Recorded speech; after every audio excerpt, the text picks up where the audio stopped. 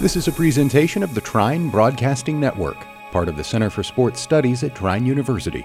Learn more at trine.edu. Hello, and welcome to Career Sense, the podcast that offers practical advice to help students and graduates successfully conduct a job search and transition to a new career. Featuring me, Linda Cooper, and my colleagues, Jason Watson and Terry Johnson. Linda, Terry, and I are career advisors and employment engagement partners at Trine University, located on the main campus in Angola, Indiana. Our goal is to teach and empower students and connect with alumni, employers, and other experts to provide the best resources possible. Our team wants our listeners to be prepared to approach the job market confidently and competitively. Hello, I'm Terry Johnson, and welcome to this episode of Career Sense, how to stand out when you start out. Many of you are getting ready to start new full-time positions or internships or co-ops. And I've surveyed colleagues and employers to get their best ideas for you to help you stand out as a professional. First day, be on time and prepared to work. Remember, first impressions are key. So before your first day, ask people how they dress at work. Dress for the environment. A machine shop, construction site, manufacturing floor is going to be different than a professional office. Keep in mind, casual doesn't mean sloppy. No athletic wear or cargo pants unless you work for Under Armour or Nike or have to go out into the wilderness and need 20 pockets. Clothes should always be wrinkle-free, and button-downs look more professional, even if you roll up the sleeves. For an office environment, invest in nice shoes. If it's a casual environment that allows you to wear jeans, break it up once in a while and wear khakis or dress pants. Summer is coming, but keep skin to the minimum. So now you know how to look good at work. Here's how to show your professional work ethic. Be in a learning frame of mind. Remember, this is a terrific opportunity and they don't expect you to know everything. The employers who provided insight for this podcast recommended taking notes, especially people's names and departments, and it will come in handy. Employers want you to understand what you are doing and why. But sometimes people forget a task can be really challenging at first. Don't be afraid to ask for clarification so you understand what you need to do. Be an active listener. Give the speaker your full attention, eye contact. Concentrate on what someone is saying. Don't interrupt. And if you have a comment or question, wait until someone is finished speaking. Also, try to figure things out by looking at previous work. If you're creating a report, has it ever been created before? If you are updating drawings, what do the new finished ones look like? Is it something you can Google or YouTube? If you have more than one question, it's a good idea to write them down so you get all the information you need at one time.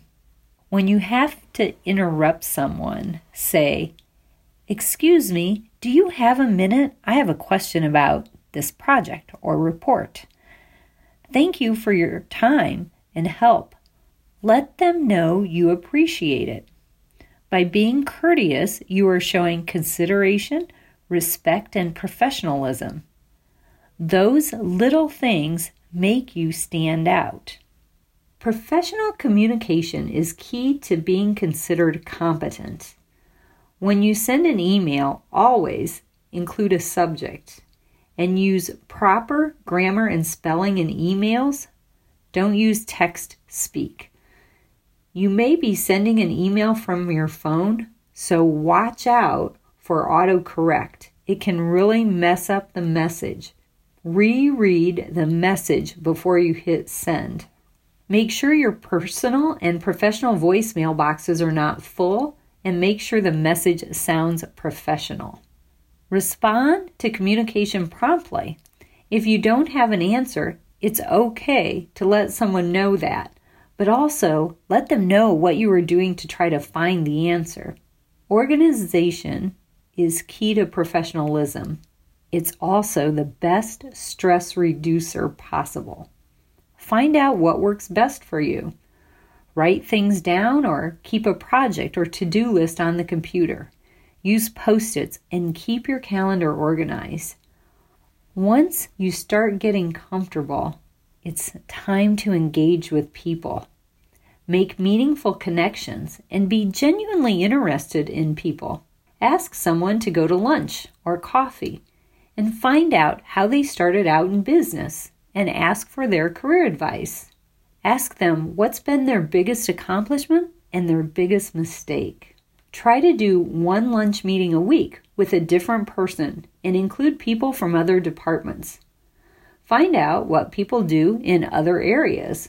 It will give you a new respect for the different functions in business. This is building relationships. The employers who responded to my request for input stressed phone etiquette multiple times.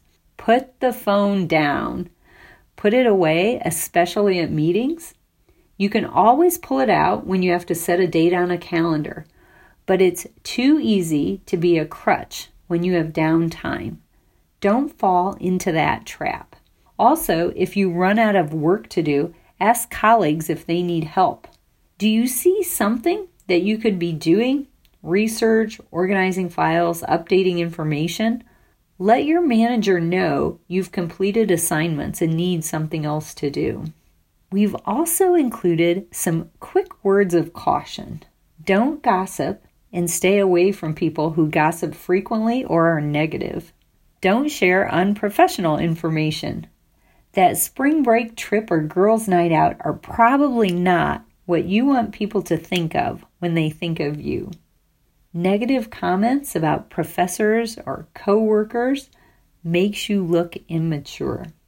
Get context and know the why behind the policies, procedures, and processes before you try to fix things. I want to thank Linda Cooper, Jason Watson, Amy Lynn Graff, Logan Kimbler, Karis Ruffing, and Marsha Lee for your fantastic input. Thank you for listening, and please like our podcast and share it with your friends. Thanks for listening to this presentation of the Trine Broadcasting Network, part of the Center for Sports Studies at Trine University. Learn more at trine.edu.